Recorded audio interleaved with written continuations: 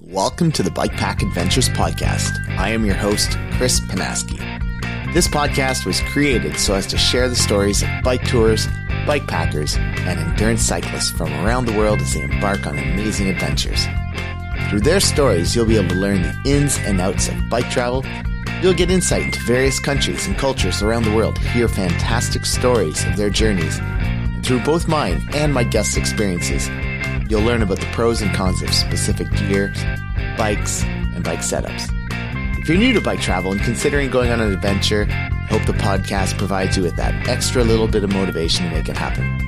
I want to thank Panorama Cycles, Redshift Sports, Restrap, Race Day Fuel, and Brockton Cyclery for supporting Bike Pack Adventures and helping to keep me on the bike. Check out the show notes for more information about these amazing companies.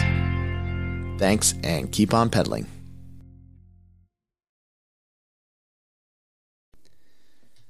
Hey everyone, welcome back to the Bike Tour Adventures podcast. Before we jump into this show, I don't have much to say today, which is unusual for me. Usually I just ramble. But I will say, if you do enjoy the podcast and stuff, you can always purchase some really cool merchandise from the website or the social media pages. As well, I would like to thank the newest Patreon supporter of the podcast, that is, and I don't want to mess up her name, but Charlotte Plouvier. She is from France, and she's about to embark on a huge bikepacking trip across New Zealand. So that's really, really cool. And she told me that she's looking forward to listening to lots of podcasts while she's out there. So thank you, Charlotte, for your support. As well, anybody else who loves the podcast, please feel free to go join me on Patreon and support the podcast. It doesn't have to be big, but it does help. So we are rolling into the end of the year slowly, and that's when all the monthly fees start adding up that I have to start thinking about where the next, where I'm going to make money up and find money for, all the annual fees. So by supporting me, you help me get through all that, and I really do appreciate it. So thank you for helping me keep this going. As well, Laura of Stella Tandem messaged me, and I actually messaged her a while back. We were communicating. They were asking advice on abilities and possibilities of getting visas for Iran and whatnot. And her and Stevie are riding their tandem bikes in a record-breaking attempt to circumnavigate the world. So they're currently in Manitoba. And yeah, I thought I'd just give them a shout out and say, check out Stella_Tandem on Instagram or StellaTandem.com and check out their mission and what they're trying to do. And it's pretty cool. So do that. Other than that, that is it for today. Everyone out there, I will talk to you in a bit.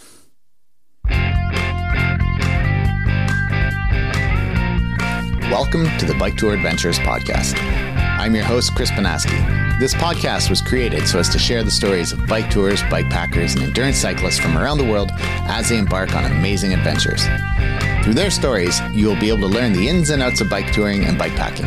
You'll get insight into various countries and cultures around the world, hear fantastic stories of their journeys, and through both mine and my guest experiences, you'll learn about the pros and cons of specific gear, bikes, and bike setups.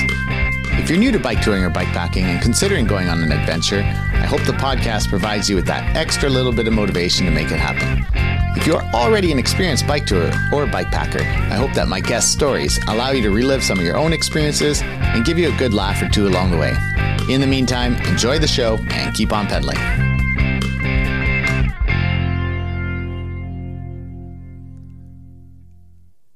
There you have it. In this episode of the Bike Tour Adventures podcasts, I'm talking with Larry Walsh, an American from not too far south of the Canadian border, New Jersey. Larry's cycling journey is not entirely uncommon. Major later in life changes led him to start cycling. And next thing you know, he was embarking on some amazing cycling journeys across the United States. In the aftermath of these epic adventures, Larry decided to write a travelogue / memoir to chronicle his adventures. And today I have a chance to catch up with him, hear more about him, learn his story, and share it with you guys. So, Larry, welcome to the Bike Tour Adventures podcast. Well, thank you, Chris. I'm excited to be here, and it's always wonderful to meet new folks. Absolutely.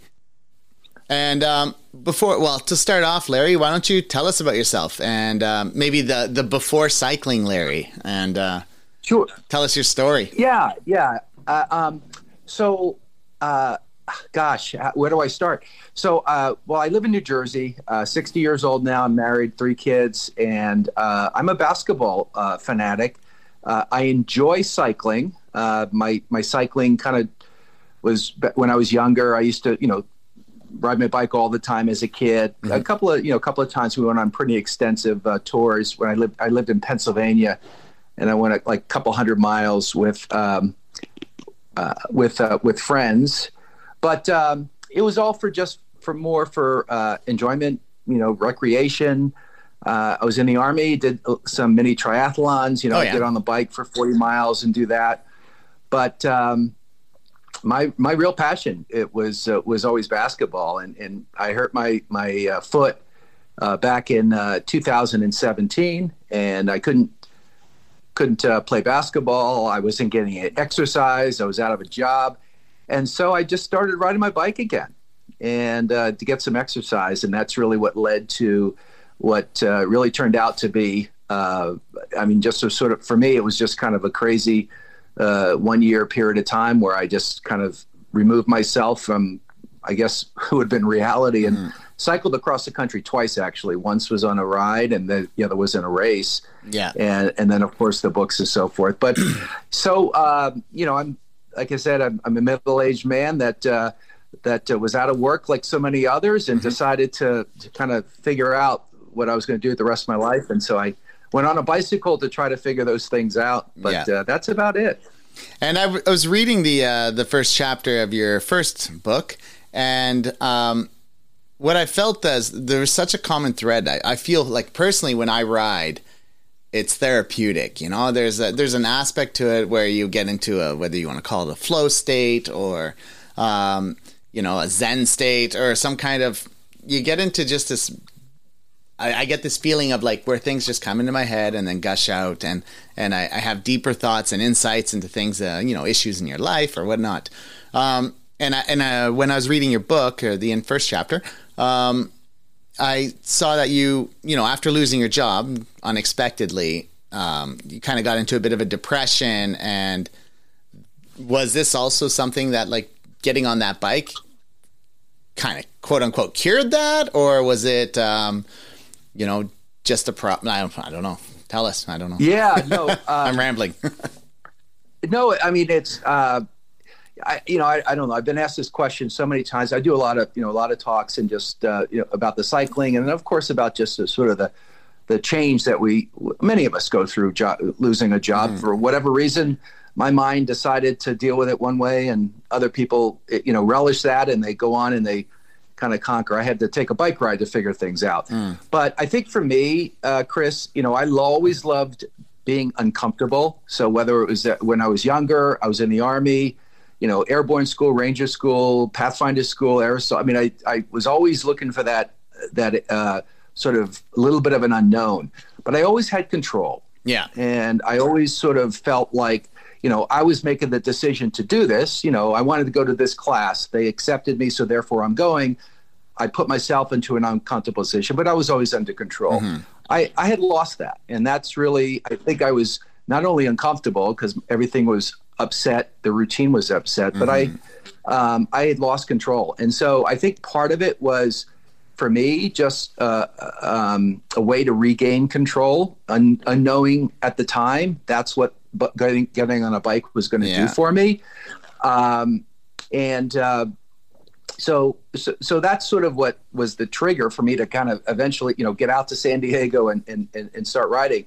But the other thing was just this idea of, I was out of a job, 56, my job is to support the family. We had, one kid still had to go through college, 2 are out, thankfully, but you got to make some money and pay the bills and all that. So my head was, the logical part was saying, dude, get a job. Yeah.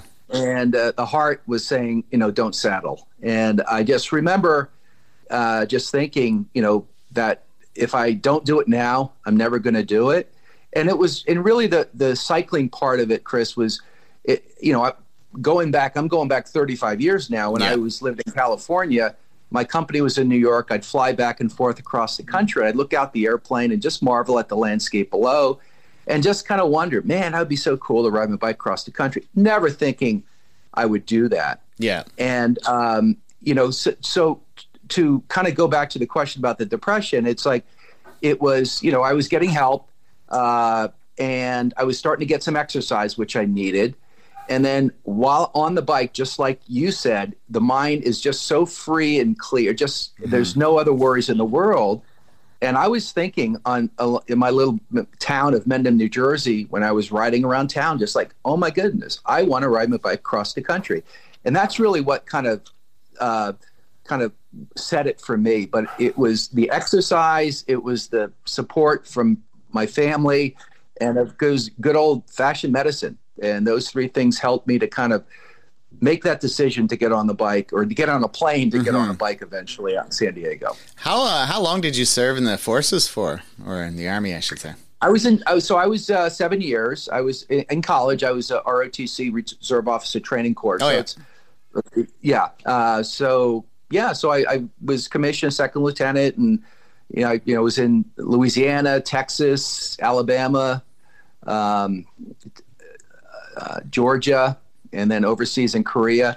Interestingly enough, on the southern tier, the route I took, I rode by many of the places I was stationed. Oh, okay. So I share in the book a lot of the stories. It's a lot of reflection, and really just sort of. I rode by. I remember one in Louisiana. I rode by Oakdale, Louisiana, and all of a sudden, just my mind flashed back to 84 and 85, and the stories and stuff. So I share that, and I think I didn't have the aha moment. It wasn't like I found myself or anything like that. I always was curious, like, oh my goodness, is this kind of how you do it, right? You kind of take a ride, and all of a sudden you have that aha moment. For me, that wasn't what happened. It was when I was actually writing the book afterwards that I realized that, my goodness, it's the life I've lived has been pretty incredible, and that's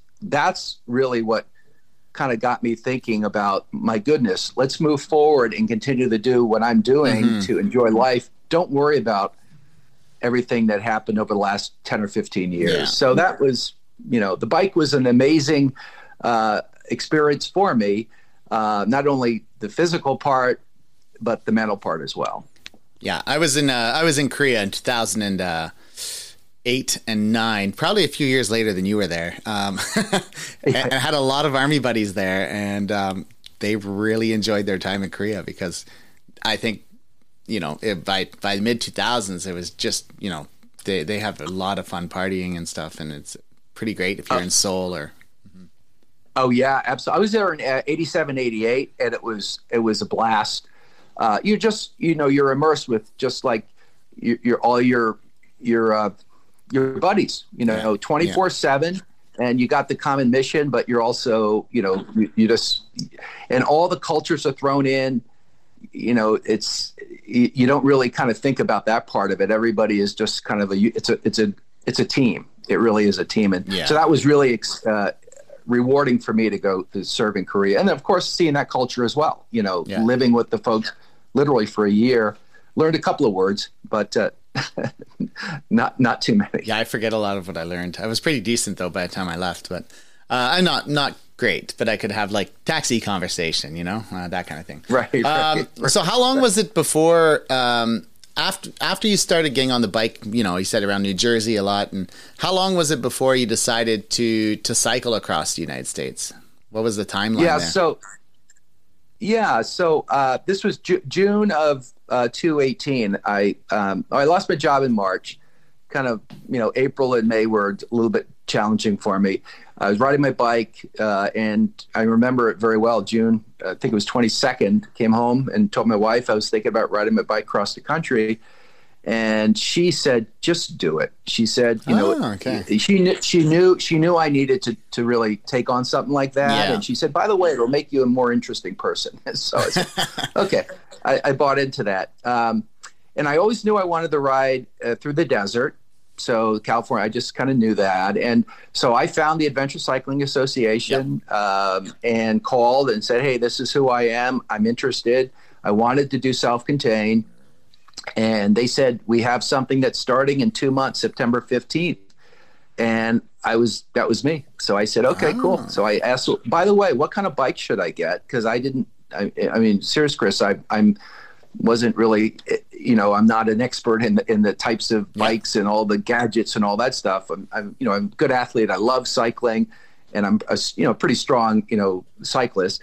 And so she said, well, you can get a Salsa or a Surly. I said, okay. So I called up my local bike shop, and I said, his name is Chad. I said, hey, Chad, I need a bike. And he said, I can get you a Surly. So that's kind of what we did. Nice. And so I was REI's best customer for about 3 weeks. I basically learned how to long distance cycling looking at YouTube videos. Mm-hmm. And I go out and I, kind of ride around town for a few miles. I get in the basement, lifted, and did stationary bike, and shipped the bike out there probably first week of September. So from July and August, I basically kind of rode around town and got myself in shape and went out and joined the others, and that was about it. So I am asked a lot of times, kind of what was your training like? And I kind of stop. I said, you know what, I'm the last person you want to ask. Because I really, didn't train that much, at least what you would consider training. And, honestly, I think if I really had kind of thought about it logically, I would still be thinking about it, right? Yeah. You just got to dive in and just got to do it. I felt comfortable. I wanted to be in that environment. I felt like I was regaining control by going out there and, again, putting myself in an environment I was going to be very uncomfortable with because I'd never been there before. And that's what I needed. And so that's what I did. And I think, if you have the time and you've been planning, some people plan for years and they say, okay, in 3 years, I'm going to go. Or, in my situation, I would like to do a year off of work. But the easiest way to do that is like an X over Y program as a teacher. Get paid for the next, a reduced salary for the next 4 years and take the 5th year off and just be paid for a year while you travel. That's kind of where I'm aiming for. But, if you don't have that luxury, would your advice be just go for it? Don't wait. Don't let your environment change your mind. Just go for it. Well, absolutely. So, two things. I believe it's not as difficult to do cross country as I thought it was going into it. I mean, there's no question whether there's a lot of variables that you can't control for, sure. But the physical part of it is not as challenging. And I didn't quite understand the concept of you ride yourself into shape. Mm-hmm. But I did find that to be my experience. But the routes, the adventure cycling maps are awesome. And I didn't overthink it. I just went out there and I wanted to do this. I do realize that typically a cross-country ride is the pinnacle of a long journey, a long life of cycling, right? And this was my first step. Mm-hmm. And so I don't sort of take that lightly, and I don't, basically try to downplay that. I'm extremely fortunate that I was able to sort of take the time, because that's the most challenging part. Who has 3 months? Yeah. To do that? And if you really need to get into shape and all of that, who has a year, like you said? Mm-hmm. And fortunately, I had the support from family, and I didn't have a job, so I could just knock off that bucket list item that I actually never thought I would do. It's perfect. It's like, hey, kids, start. We need some money. So serious question though. Now, at what point did you start to wear Lycra? Spandex. I'm sorry, say that again. A serious question. At what point did you start wearing spandex bike clothes? I'm sorry. So it's funny. I did buy two pair of the pants, and I felt the first time I went out in my house here, I had the panniers on it. Everything was like an 85, 90 pound bike, and I was wearing my my spandex, and I went out there, and I have to say, it's like, okay, I don't know if I want people to look at me, but that was it. So I think it was probably like July of 2018, and I haven't turned back. I had some saddle sores, a little bit in Texas, and that was my biggest. That was the thing that really convinced me to get the right kit, to get the right equipment, because that was my biggest concern. And whether I had the right cycling shorts or not, I don't know. But that was one of the reasons why I did. And so, but it's now part of my routine. Yeah, I know lots of people, like, when they're like, oh, I would never wear Lycra and blah, blah, blah.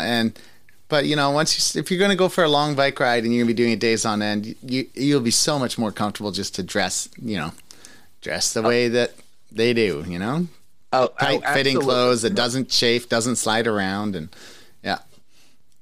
Well, I we'll get into it. I had a little bit of a saddle sore problem. The first one in Texas, it was manageable, but it was a much bigger problem on the race when I was in Wyoming, and it was. I felt like it was going to be a showstopper, and I was able to sort of figure some things out. But those are, that's the saddle sores was the biggest problem, and my hands are still numb even after that. My fingers, because of the nerve stuff. That's I don't know if that was my technique or what, but I still have that limitation a little bit. Yeah. So you did mention you got a Surly. Was it a disc trucker, or was it? Yeah, I presume it was, right? Yeah, Surly disc trucker. And and I get just regular the 4 panniers, and like I said, I was a frequent guest at REI. Yeah, I had a question. Did you do some good sized shakedown rides to get a better understanding of what you need to bring and what would be irrelevant? But I know the answer is no, because you already kind of told us you had 2 months and that was it. And that's about it. I was in the Army, so setting up a tent and all that stuff, that was not a big deal. I think I went on a couple of rides, maybe 40-mile rides with a full gear, just to kind of get used to the bike. Yeah, and the feel. That was it. Yeah, that was it. And where did you did mention YouTube videos and stuff, but like what other places did you go to for advice and to learn tips and tricks, and I don't know what kind of things what you found was helpful so that listeners out there can gain from your experience.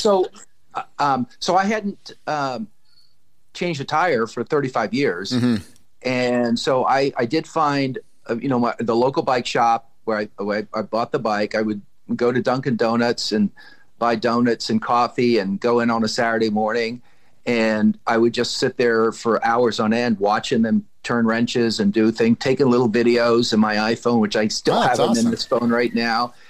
And, if I ever needed it, I would just pull it out, and that was it. And so I felt like I had enough. If I had some problems with changing a tire, if there was a problem with maybe the chain or whatever, I could deal with that. But, the big things, I said, if I really tried to become, have a PhD in bike mechanics, I'm never going to go. So I just sort of did the basic stuff, and I crossed my fingers and I went out there. And then the other thing I did is, just make sure, all the air pressure, the brakes, and just clean it up every day and all that. Made sure I did the proper maintenance so that, if there was a 5% chance that I could reduce some mechanical problem because of proper maintenance, and that turned out to be the case.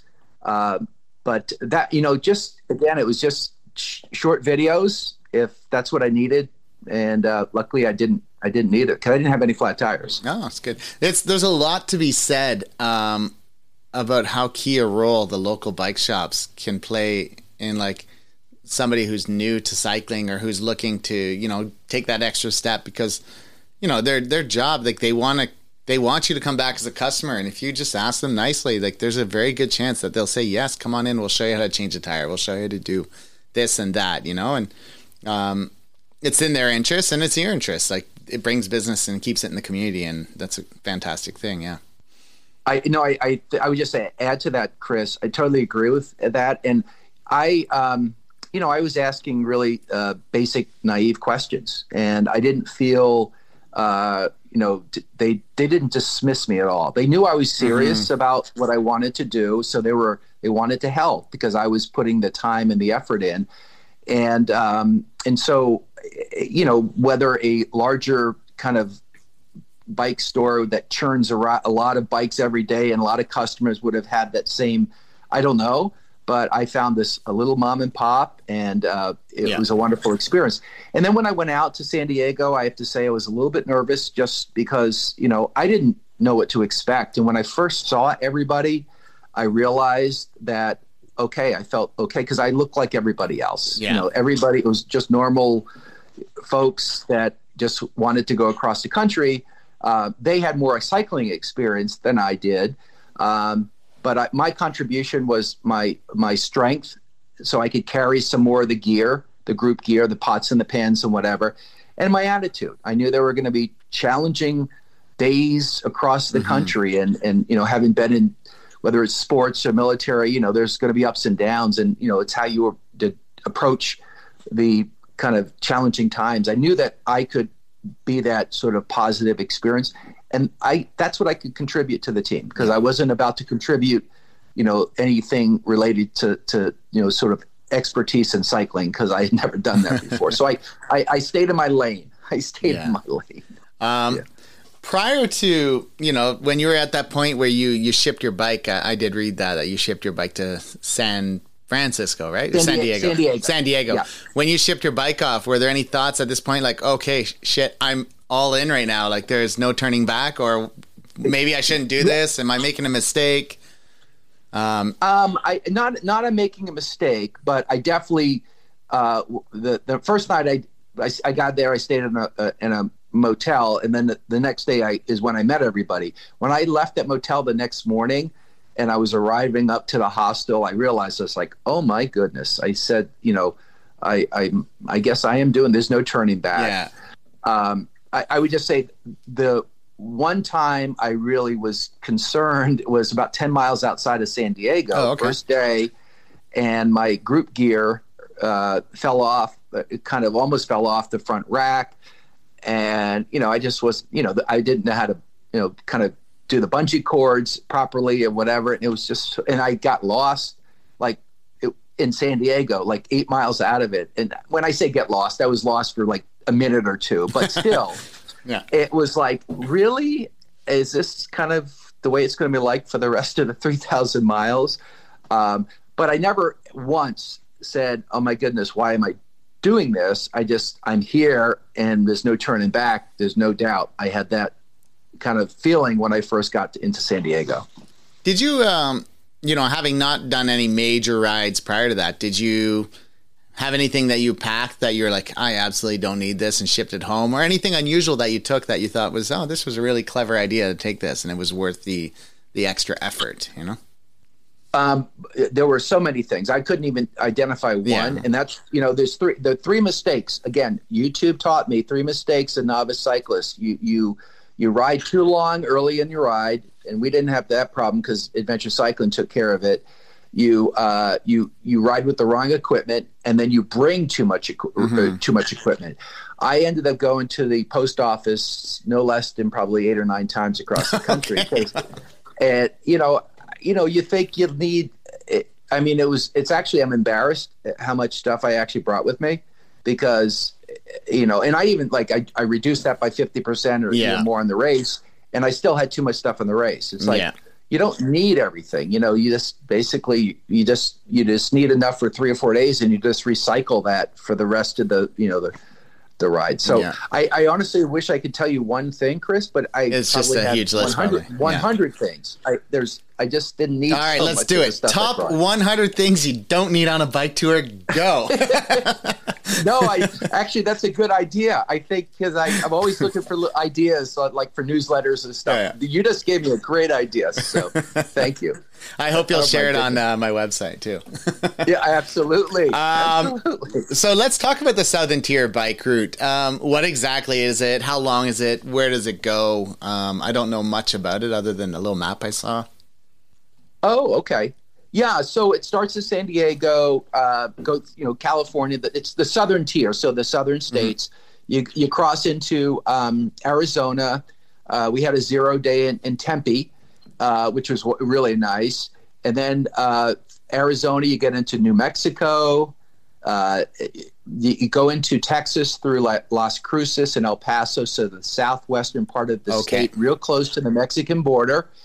And you're in Texas for essentially 1,000 of the 3,000 miles. Yeah, because Texas is huge, right? It's huge. Three weeks out of the 9 weeks we're in Texas. And then we go into Louisiana, and then from Louisiana to Mississippi into Alabama. And then we go through Florida. You go on the Panhandle, and you eventually get into St. Augustine in Florida. Okay. And so, it's really, and so we were on the bike for 57 days. I think we had 0 days. So we had, an extra day here and there every week or so. And what was so interesting, you think, oh my goodness, Texas, like 3 weeks has got to be boring. Every day is a different experience. And it's a different experience because of weather, because of, winds, because of humidity, because of, the landscape. But just because Texas is like a desert, it's still a different experience every day. And that was a big surprise for me. Never bored, always, sort of searching and just, meeting people and stuff. It was incredible. Before continuing on with the show, I'd like to thank Panorama Cycles for sponsoring this podcast. Panorama Cycles is a bicycle manufacturer in Quebec, Canada, dedicated to backcountry cyclists that prefer gravel, snow, and off-road trails. They believe cycling is a catalyst for adventures of all sizes, and that there's no need to travel across the world or to be a seasoned athlete to live epic outdoor adventures. Over the past year, I've been riding the Chick Shocks Fat Bike, the Katahdin Gravel Bike, and the Taiga Mountain Bike. From everyday rides, bikepacking trips, and a multitude of races and events, these bikes have put a huge smile on my face every step of the way, while also getting me on the podium on the Wendigo Ultra Fat Bike Race and helped me set an FKT on the Canadian Shield 400. In partnering up with the Bike Pack Adventures podcast, Panorama Cycles also wants to give back to the cycling community, particularly you, the listeners of the podcast. By using the promo code BPA10 when purchasing a new bike from panoramacycles.com, you'll save 10%. For more information on their environmental commitments or to check out their bikes, head to panoramacycles.com. Now back to the show. And what's the elevation like on this route? I mean, I'm assuming it's not as bad as like further north, but I'm not really sure. Yeah, so there the total elevation climb was about 80,000 feet. Okay. From west to east. The highest point is Emery Pass in New Mexico. It's about 8,500 feet, I think, is what the. But California's kind of got some kind of good hills, but it wasn't nearly as hilly as the Transamerica, the race. I did several months later. Mm-hmm. And what was it like to ride with a group of people you didn't really know on, 2 days before the event? You didn't know any of them. And what's it like to ride with a whole bunch of strangers? Yeah, it was a great experience. I mean, everybody got along. Essentially the first night we get there, you kind of sit around a campfire and like go around like, why are you here? You tell your little story. And then after that, they divide up the group gear, right? Everybody's carrying something, the pots and pans or the utensils or whatever. And then everybody rides the same route during the day. So it's average 55 miles. I think lowest was 40. Okay. And the most in a given day was, I think, close to 80. You eat breakfast and you eat dinner together, and you're riding on your own during the day. And so some people kind of rode together. Like there was a husband and wife couple that was there. A couple of like some of the stronger cyclists would ride together. They'd try to get into camp at 1 or 2 and they, go into the pool or whatever.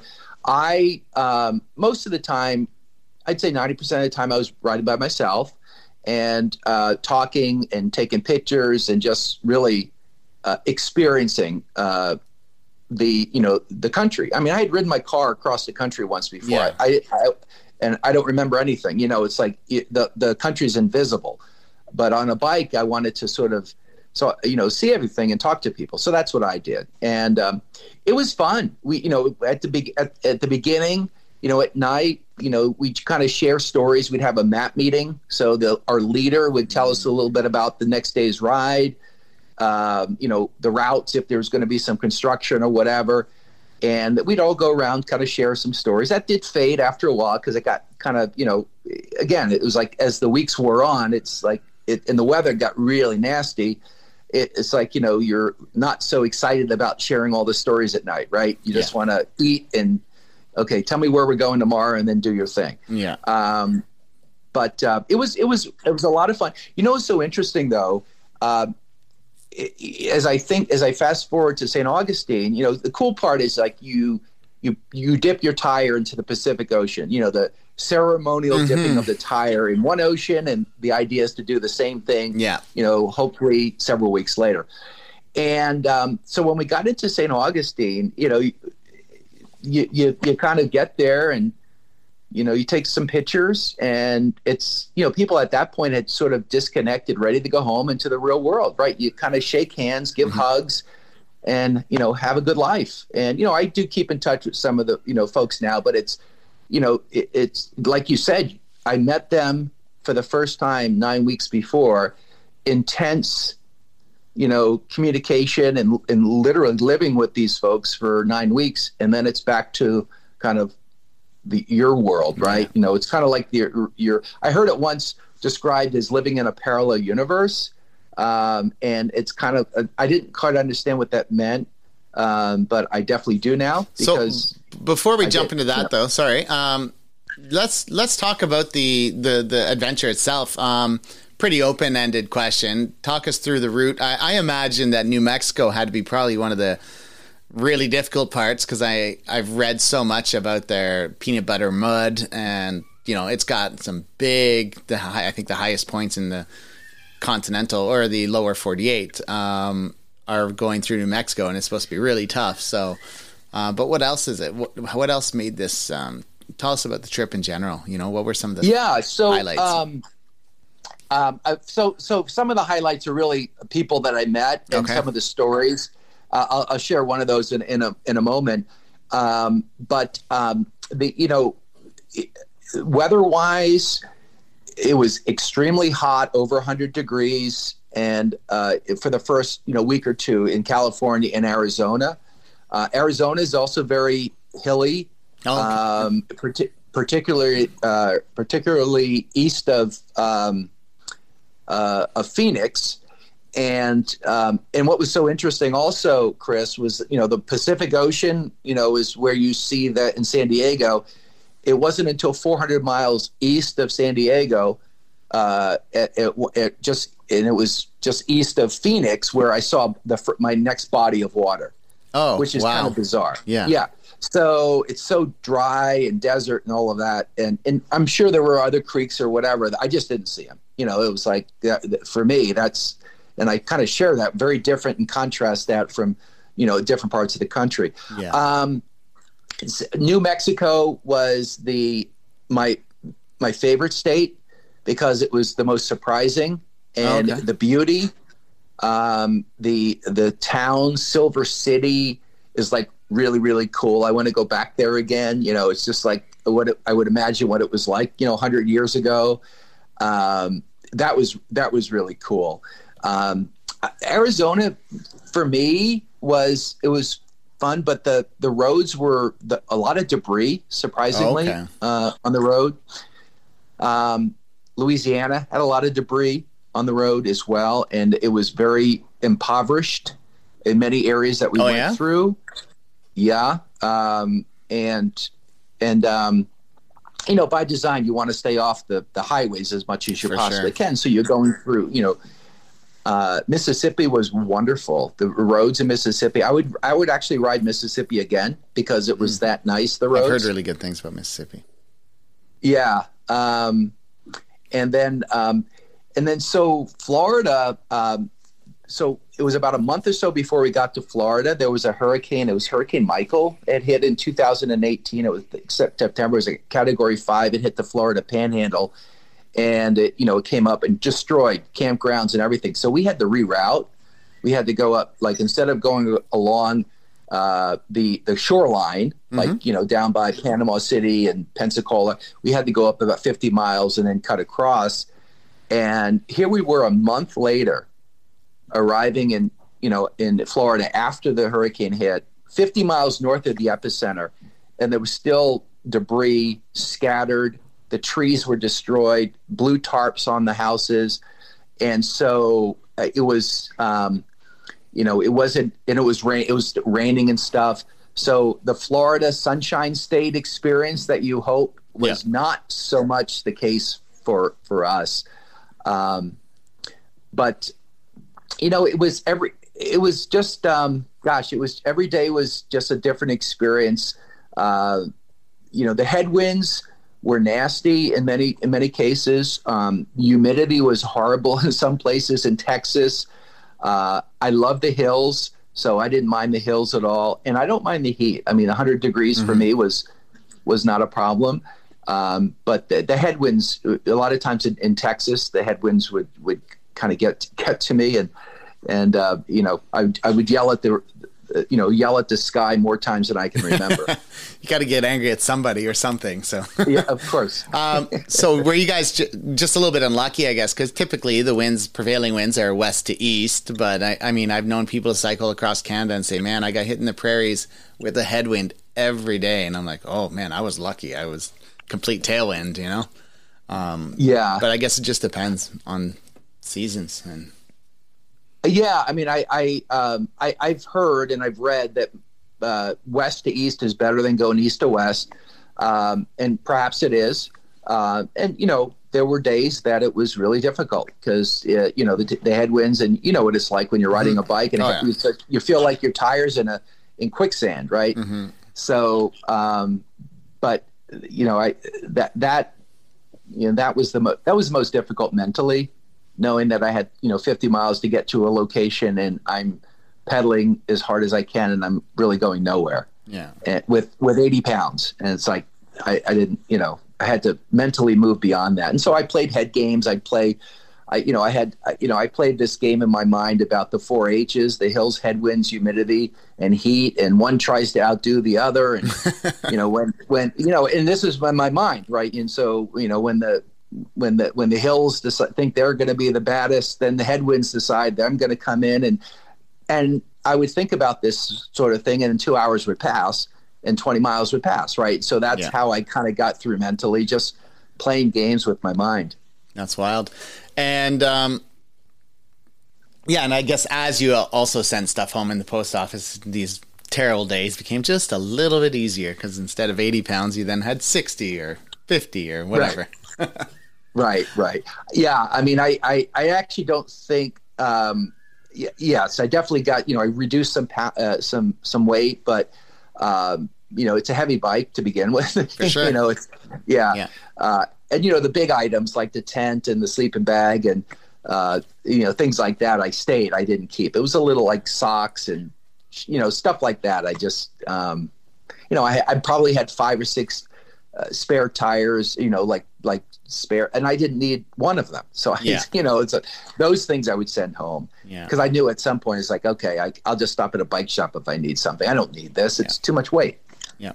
So tell me again, what were the 4 H's? Hills, humidity, heat, and the heat and the headwinds. Headwinds, that was it. Yeah, I like that. That's the first time I've ever heard that little They all try to outdo each other. I love it. That's the first time I've ever seen those 4, like the 4 H's. That's so true, though. So did you have were there any like holy crap moments or bad situations where, you know, you felt in danger, or, you know, something happened where you were like, what am I doing? Or ever like an out of your element type feelings? So not really. That's good. On the first ride, there were a couple of times in Florida, you know, get off the road, and out in Arizona, a couple of the trucks would, you know, kind of punch it, and, you know, the black smoke that try to kind of get coal roll. that. Is that what they call it? Coal rolling or something? I get, yeah. I mean, a couple of things like that. But my goodness, with the thousands of opportunities to have, you know, a bad experience, I mean, it really wasn't too bad. You know, I was not concerned about, you know, cars. I mean, that's not the way I rode. I mean, I just sort of I was very conscious and very, you know, safe, you know, you know, was concerned about my safety, but, you know, I had a little mirror, and, you know, I was, you know, aware. I didn't listen to music, except for 1 or 2 days, safety reasons. And plus the winds, it make it difficult to hear. But no, I was lucky. Not the case on the next ride, but I'll tell you about that later. But yeah, on the Southern Tier, I was very fortunate. Okay. And what did you most like about bike touring on this first big adventure? What kind of hooked you? Yeah, well, for me, it was the people that I met and the towns that I rode through. Okay. And I can't remember what I did yesterday morning, but I can remember in vivid details, you know, Marfa, Texas in October, meeting with, you know, a guy named Abe, who was my barber. And we had a conversation about how we perhaps had met 30 years before. Oh, wow. When I was stationed at Fort Bliss in El Paso, Texas, and he was a barber there. And, you know, the details of that conversation are just like I had it yesterday talking to you, Chris.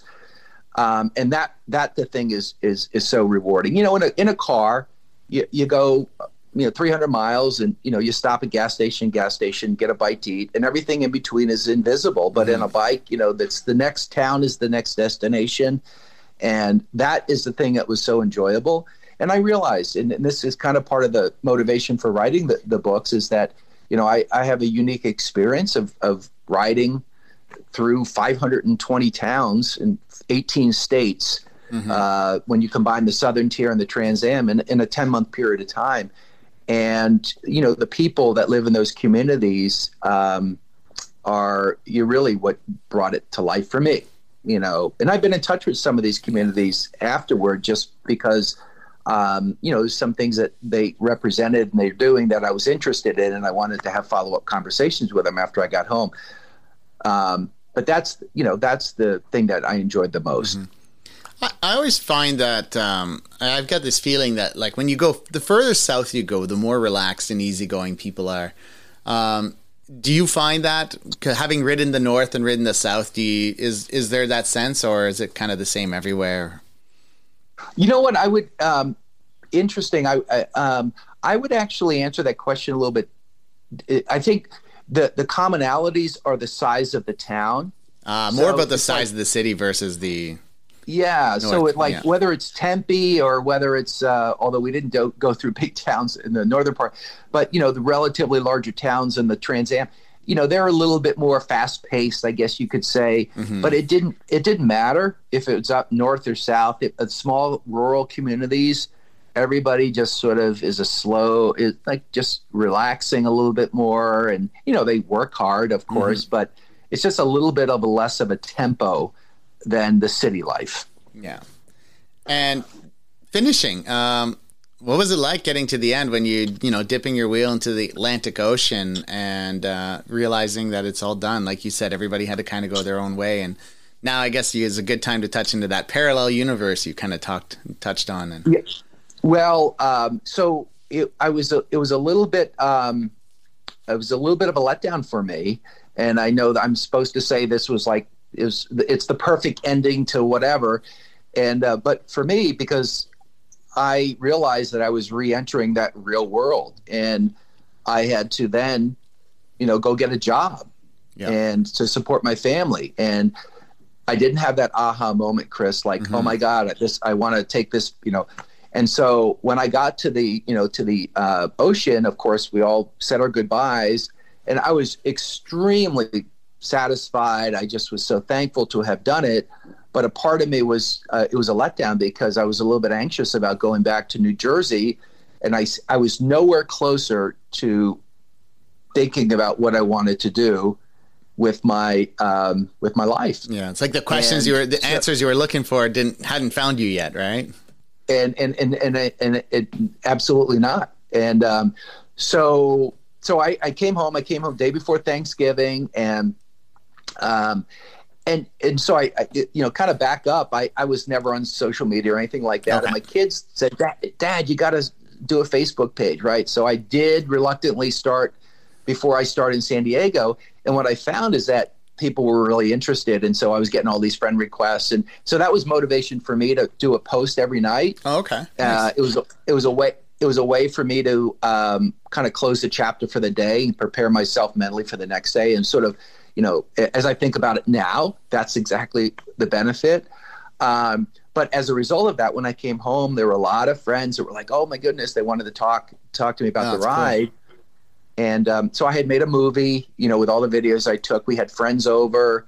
My wife kind of created a theater experience in our living room. Like, we had a big TV, and you had the popcorn and the candy. They'd come over, I'd show them the video, and they'd ask all these tons of questions. Mm-hmm. And I was interviewing at the time, by the way. So I found, but I didn't get a couple of jobs. I'm thinking, in hindsight, I was probably more excited answering the questions about my bike ride than I was about the job itself. And, I kind of joke about it, but I think that's probably the case. But what was happening is I realized I still had the cycling itch. And so as I'm sharing these stories and watching, people watch the stories and just look and ask lots of questions, I realized, oh my goodness, I miss the road. Yeah. And so that's kind of was the sort of the trigger that kind of got me off to thinking about, okay, it's time to do this again. Oh, okay. So would you say you had the post-touring blues, I guess, to some degree? I definitely did have that. And so I mentioned to you before where I realized that I was, I would get into camp at 2 or 3 in the afternoon, like towards the end of the Southern Tier, and I just had more gas in the tank, and I wanted to keep going, but the tour that was it for the day. Yeah. And so I think in my mind, I kind of probably had planted the seed several weeks before that I wanted to take on a more adventurous and more challenging, more difficult ride. And that's what it was. And so I ended up, and I had heard about the Transamerica Bike Trail during the Southern Tier ride. There were a couple of the folks on that tour that actually had ridden the Transamerica Bike Trail. And it's 4,200 miles. It's 5 mountain ranges. It's 10 states. So it's a bigger, more challenging route. And I found a race. I found that Transamerica Bike race, and I said, this is what I want to do. Cool. And so that's kind of that was the trigger that led me to reach out and to put my name in the hat. And, then it was off to the races, literally and figuratively too. So how did you, how many months were in between your Southern Tier and the Trans Am bike race, and how did you prepare for that? I got back in December, early December, of 2018, and then I left the end of May 2019. So I decided to do the Trans Am in April. And so I had about 8 weeks to prepare for that as well. So I got it. And this time my training was a little bit different. I lifted weights a little bit more. Not that mattered, I guess, but I felt like maybe that would be helpful. And then we live in a hilly area, Chris. Okay. So I really just would go up and down the hills. We have a 15%, like a half mile. Oh, nice. I would just do that. Constant, just to burn my legs. And that was it. So I had essentially, 8 weeks to prepare. I shipped my bike out to to Portland, Oregon, and and then this was at the end of May, and joined up with 72 others from 15 different countries in Astoria, and we set out to kind of conquer the Trans Am. And were you still using the same bike, or had you changed? Yeah. So I was still with my same bike. So I'm a big guy, 6'4", 240, and a big bike. So I was sort of definitely, I don't know, I refer to as, I was a unicorn there. I totally looked out of place because, all these, there was some, skinny carbon fiber. Oh yeah. There was some, and they had, the bulging, knee muscles. And they were legit racers there. Yeah. And, I knew I could ride across the country. I had just done it, but, I had no idea what I was capable of, racing, if I could do that in much longer. And I was a little bit intimidated. Especially I heard one of the guys talked about training with a guy named Mark Cavendish. Oh, geez. And I didn't even know who he was at the time, just to give you an idea. And then my buddy told me, that's who he is. So, so that was an interesting experience. But I had this Chromoly steel bike, and I still had my racks on. It's like I didn't bring the panniers. I didn't need all that stuff. But I brought a tent, a sleeping bag, and air mattress. And a lot of these folks, they literally had a bivvy and maybe 2 or 3 other little teeny bags that they had their stuff. It was hardly anything that these folks were riding. I know what it's like. I pack pretty damn light these days, and sometimes I meet a bike tour and they're like, "So where do you sleep? Do you sleep in hotels?" I'm like, "No, all my sleep stuff is in this bag." And they look at it and go like, "No, where's your sleeping stuff?" Well, I didn't want to get caught in the Rockies. No, for sure. And so I still had a little bit too much stuff, not as much as Southern Tier by any stretch, but still I ended up going to the post office 4 or 5 times on the way across the race as well, just because it's just a mistake I made twice, and I'm sure I'd make it a third time if I did it. So. Yeah. So the Trans Am is a significantly bigger route too. Obviously the U.S. is a lot bigger, and the north part a lot wider than in the south. But tell us a bit about the route, the numbers, all that fun stuff. I'm sure you know. Yeah. So 10 states, 5 mountain ranges. So you initially you're going over the Cascades, and then you go over the Bitterroots, then the Rockies.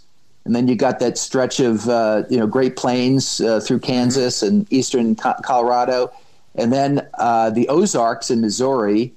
And then Little Ozarks, which is like the most surprisingly difficult state, was Illinois, Southern Illinois for me. Huh.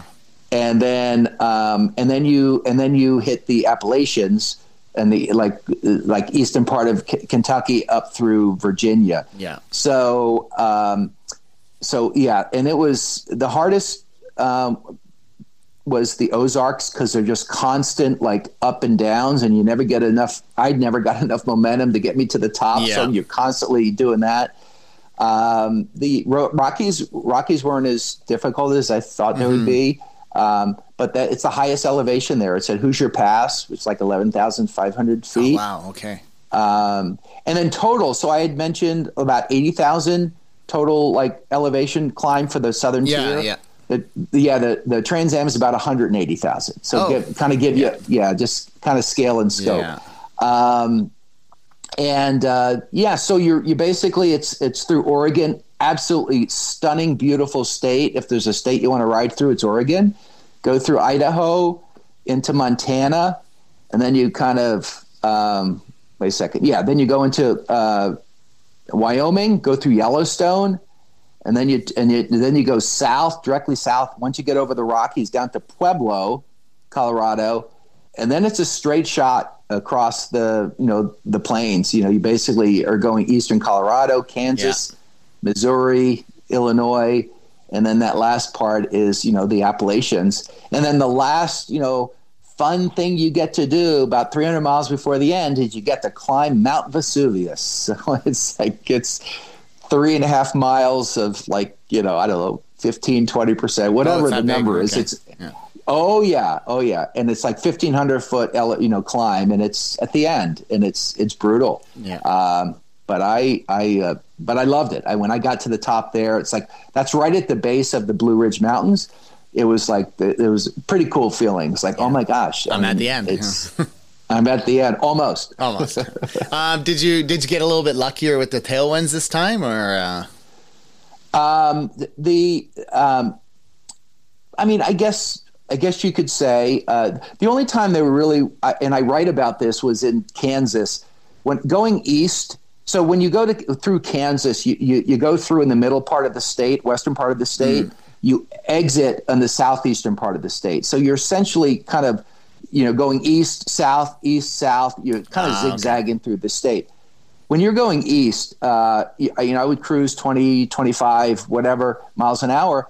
When you hit south, you're stopping to 3 or 4 miles an hour because of the headwinds. It was constantly like that through Kansas. But headwinds and stuff, I would say Texas was more challenging on the headwinds than the Trans Am. Yeah, that's good. You got lucky then. Maybe. Oh yeah. Yeah, so I'd say, well, obviously in terms of difficulty, the Trans Am is much more difficult because you got just way more elevation. It's a significantly longer route too, I believe, right? Or yeah. So it's 4,200 miles, and the southern tier is like 3,100. Okay. So yeah, it's definitely it's longer. It's like an extra 25%. Yeah. 30%. Yeah. What was your goal heading into the race? I mean, compared to a bike tour that you're, a paid bike tour with the American Cycling Association. Now you're in an actual race. What was your, what was your goal you set for yourself? Yeah, so I did a simple math exercise before I went, and that was like said, okay, 57 riding days in the southern tier. We did 3,100 miles, and the most I did was 80 miles in a day. So, and we averaged 55.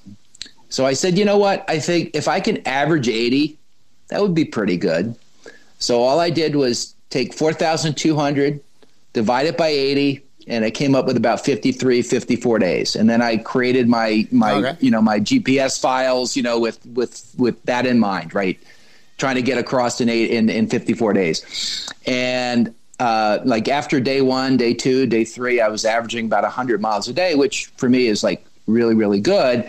When I share with you what the winner did, that it's like an amateur hour.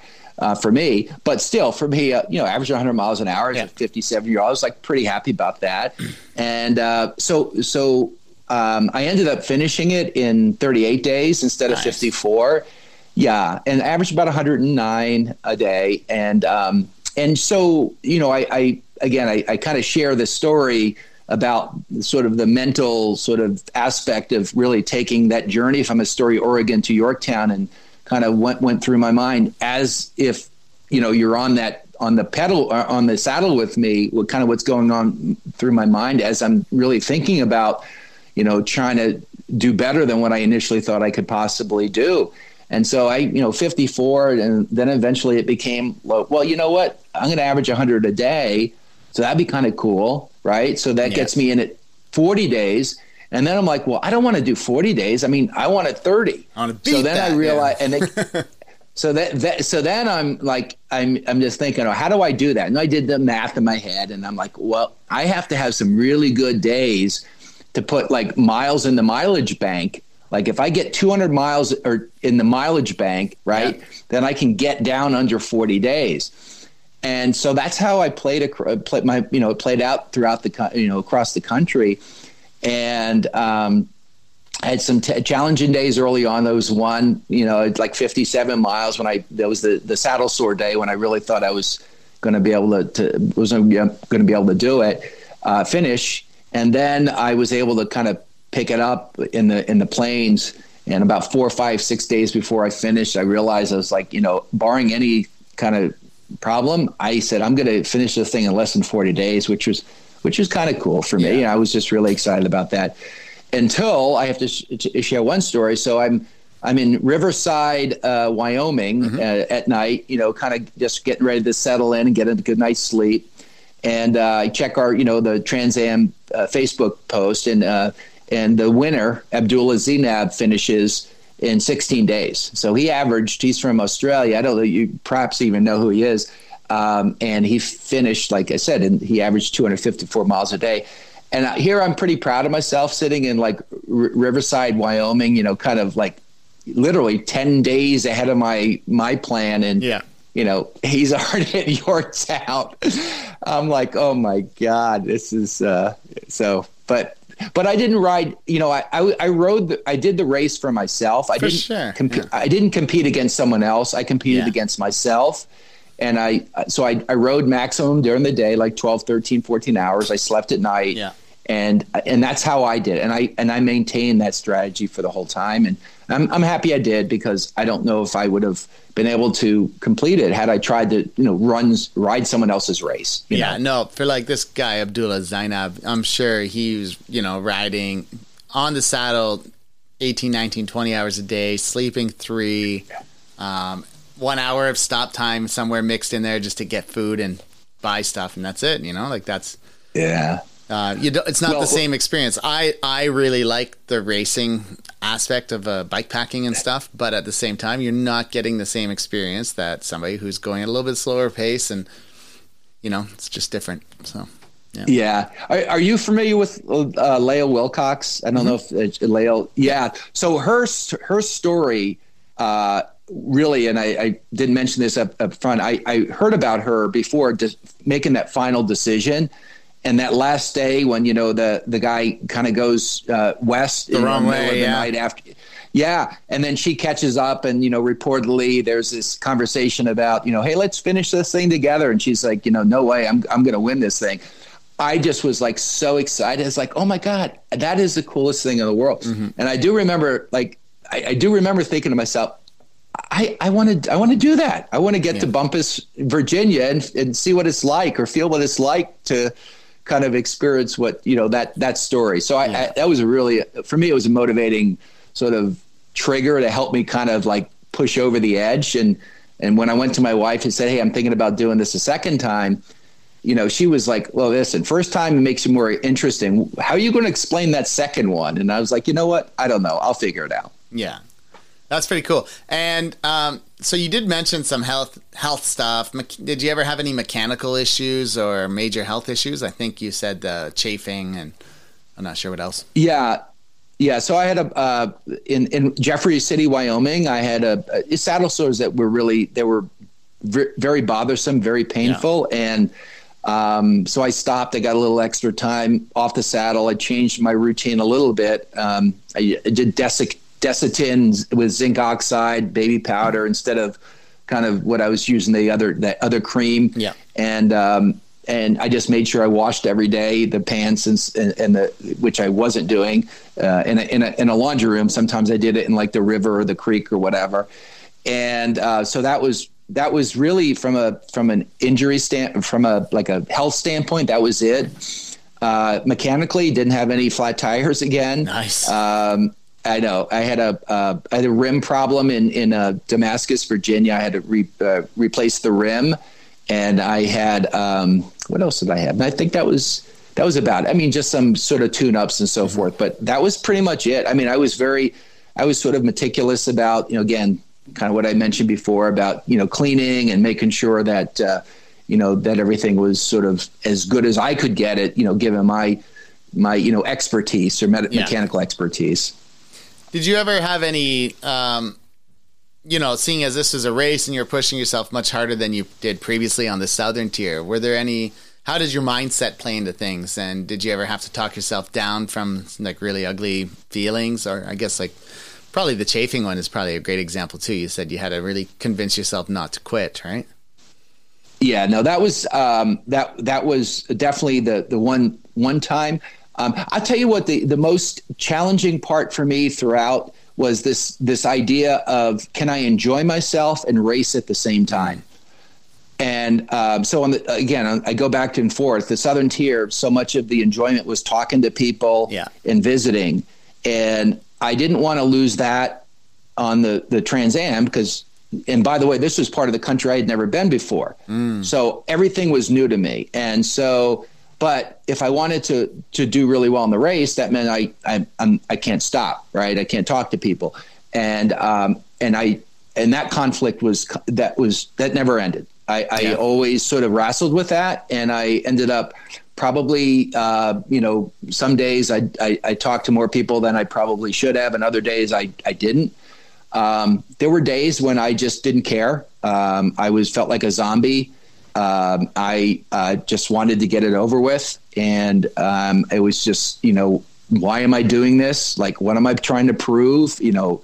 That absolutely was, happened for me in the race. And then I do remember, like, when I got to Virginia, again, it was sort of, happy ending, right? All that kind of stuff. Like, I'm excited, kind of my last state. And I didn't feel anything. I didn't understand why. It was just sort of like until that last day, I left from Mechanicsville into Virginia, into the Yorktown Monument. And I just remember when I left thinking, if every day could be like this, I might do this again. It had kind of come around full circle. But, sort of the logical sequence is like, you're excited at the beginning, you kind of have the tough middle, and then at the end, you're so excited because you're going to finish. And that wasn't the case for me until that last day, when I realized I was on the cusp of, completing something that, I couldn't imagine having done like a year ago, when I was really sitting on my couch, not feeling too good about myself. Yeah, that's pretty amazing when you think of it that way. Like, you look at it in the span of a year, you went from a guy who, athletic, having played basketball competitively with friends and leagues and stuff for so long, but like not riding much, and going from, probably getting out on that first 10-mile bike ride to cycling across America twice, which is pretty awesome. No, and I'm very thankful. I'm very fortunate, health wise, and also just having the time and sort of something inside sort of pushing me to not settle and to get out there and actually to take on the risk and to really to get out there and to really have this experience that I realize it's unique. And I actually enjoy the fact when someone will pick up the phone and call, and I have this on occasion, and ask me about the experience because they want to do something like that. And if I can like get someone to do that, then, or at least to try to, share my experience and realize it's not as daunting as, I'm not talking about the race, I'm talking about the ride now. That to me is rewarding, because, I had when I called the Adventure Cycling Association, first time when I talked to them and said, hey, this is what I'm thinking about doing. A young woman named Emma, she was the salesperson there that picked up the phone, and she was amazing, like positive. Oh, you can do this. Cause I was kind of like, do you think I can do this? I'm 56. Okay. I don't know. And she was like, and had she kind of given me a different like answer, I don't know if I would have taken that next step and called the Whippany Cycle. So I'm very real with people when they ask me about it, but I just love talking about, what it's like to be on the saddle and seeing America up close. And, there's nothing like it. Yeah. And rolling into, is it the Liberty Monument? Is that what that's at the end in Virginia? It's the Yorktown Victory Monument. Victory Monument. Yeah. So it's beautiful monument. Kind of at one point I thought maybe I could reach the Victory Monument on July 4th, Independence Day, which was, that's the last battle of the War for Independence, was in Yorktown. And I'm thinking to myself, how cool would that be to arrive and on Independence Day? And I did the math. I calculated I forget where exactly I was in the country, and I had to increase my miles to like 175 a day. And I said, I don't think I. So I said, I'm not gonna. I don't know if I could do that. So maybe next time. Was your family there to meet you at the end, or was it kind of one of those, like a bike packing race? A lot of times you finish in the middle of the night and you're there by yourself and you go, yay. But, how was it for you? What was it like? Yeah. So my wife was there, my son and my niece. My two daughters were working, so they couldn't make it. it was really terrific. The Trail Angels, there were a couple of folks there. That was awesome. And then the gentleman who beat me finished the day before me. His name is Rolf Riley. So, we're tracked, we have the spot devices, so we're tracking and stuff. So, at some point I see, RR and LW's following RR, and I'm trying to catch him, and I could never catch him. But he waited for me the next day. Oh, that's nice. And then before, so he met me at the monument, and that was really cool. And so, we've been in touch a little bit over the last, couple of years and stuff. But that was it. And so. Again, you got to the monument, pictures, a few people there. I said a few things, just really thanked everyone for being there, and put the bike on the car. And half hour later, we're on the road and heading home.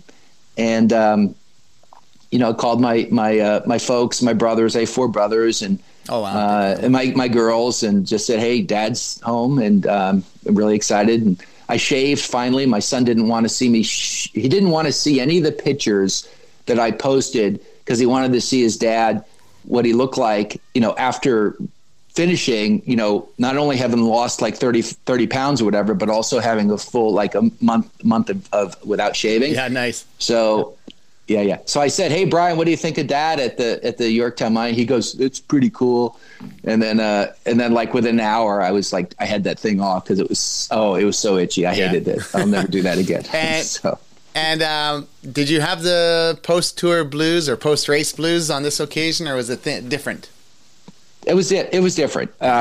So this time, I kind of got it out of my system, I guess. Yeah. So what I did this time, Chris, is I wrote a manuscript. So I got back in July of 2019, and then for about a 6-month period of time, I sat in front of the computer and I just wrote and I wrote and I wrote. And so you still weren't working, huh? I was not where I was interviewing. Oh, okay, good. So except for the 5 days I was on an interview with this one company, I ended up working, for. Except for those 5 days, I literally was in front of the computer just all day writing. And I thought that my mind would fade over time. So, I wanted to get things down while it was fresh in my mind. And I never thought I was going to publish or anything. I just figured it was, a manuscript that would be on the shelf when I'm long gone. The future generations can read about their crazy uncle. Really, that was the idea. And so then I did go back to work, and then we all know what happened in March of 2020. COVID hit, and so kind of things got upended. And people were saying you're gonna write a book. And they've been kind of saying that for many months. And I said no, I'm not going to write a book. And I said I did it for me. I didn't raise money. I didn't, except for the Facebook. I wasn't like announcing it to the world or whatever. And but then I realized that I was asking or sort of kind of posing the wrong question. I realized I was like, you know what? From September of 2018 to July of 2019. 10 months, I rode 7,300 miles through 18 states and 528 towns. I was like, why wouldn't everyone want to read about the experience that I was fortunate to have? Once I kind of had that thought, it was like a dog with a bone. And so at that point, I did reach out to a publisher, and then South Carolina, they came back and they said, we like your manuscript and we recommend you break it into 2 books, not 1, because you have 2 stories. Okay.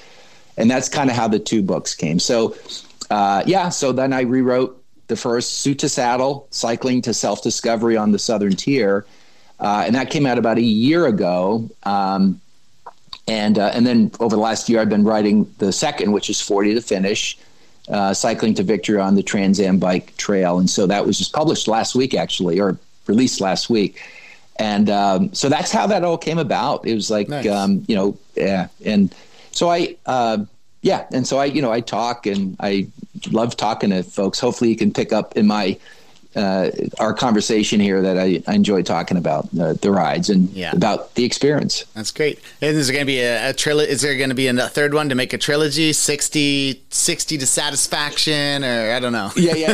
Yeah. So, all good things come in threes, right? Exactly. That's what they say. And I'm getting closer to your neck of the woods because, as you're well aware of, the Northern Tier, right? So I don't know, actually. At this point, I'm back to work, and I'm I'm doing a job now. I'm done with the corporate world. I'm working for Department of Labor. And I help veterans find jobs. Good. And the hours are flexible so that I'm able to do talks at night and so forth. So I'm enjoying myself now. Yeah. My son is, a senior in high school. He's, looking at colleges and stuff. So I'm able to do that.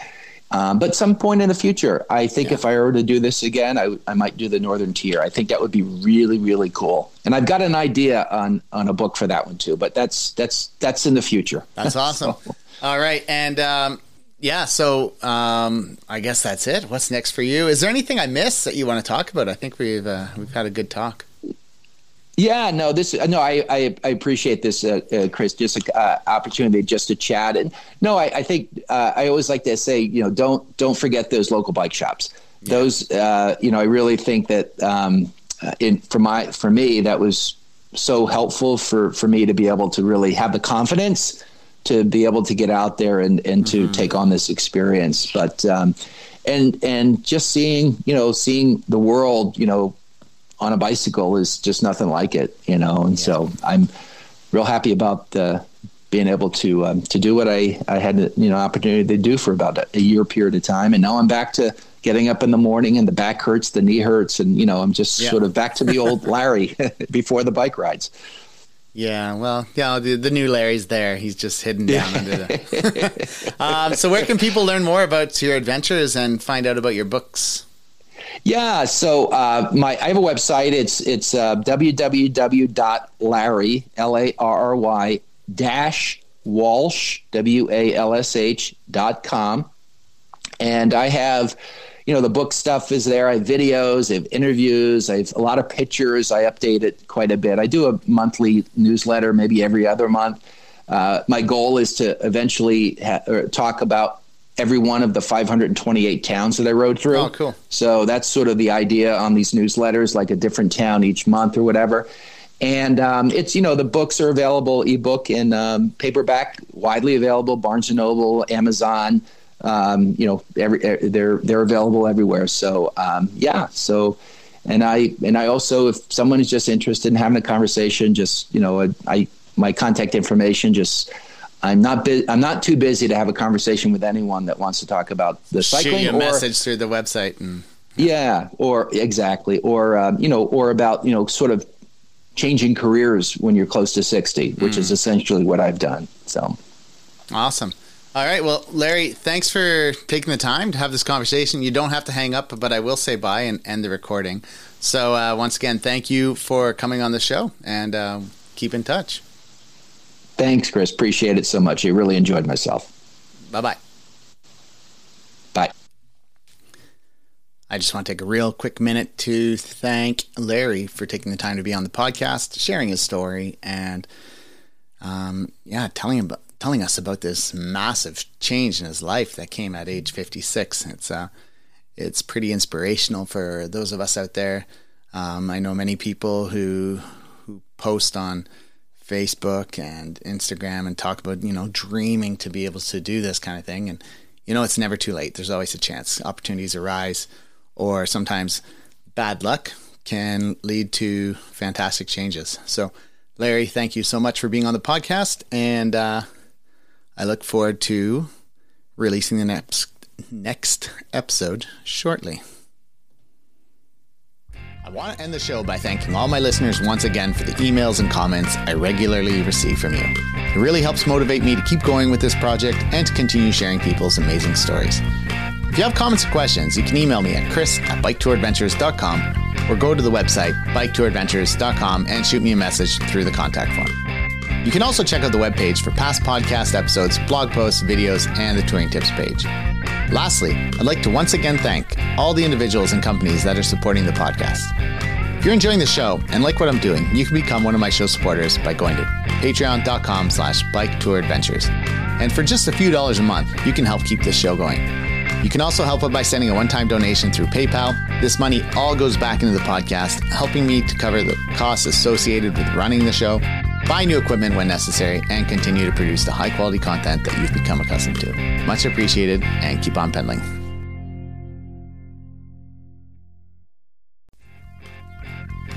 want to end the show by thanking all my listeners once again for the emails and comments I regularly receive from you. It really helps motivate me and keep me going with this project and to continue sharing people's amazing stories. If you have questions or comments, you can email me at bike@bikepackadventures.ca or go to bikepackadventures.ca and shoot me a message through the contact form. You can also check out the webpage for past podcast episodes, bikepacking routes throughout Canada, blog posts, videos, and touring tips. Lastly, I'd like to once again thank all the individuals and companies that are supporting the podcast. If you are enjoying the show and like what I'm doing, you can become one of my show supporters by going to patreon.com/bikepackadventures. And for just a few dollars a month, you can help keep this show going. You can also help out by sending a one-time donation through PayPal. This money all goes back into the podcast, help me to cover the costs associated with running the show, buy new equipment when necessary, and produce the high-quality content that you've become accustomed to. Much appreciated, and keep on pedaling.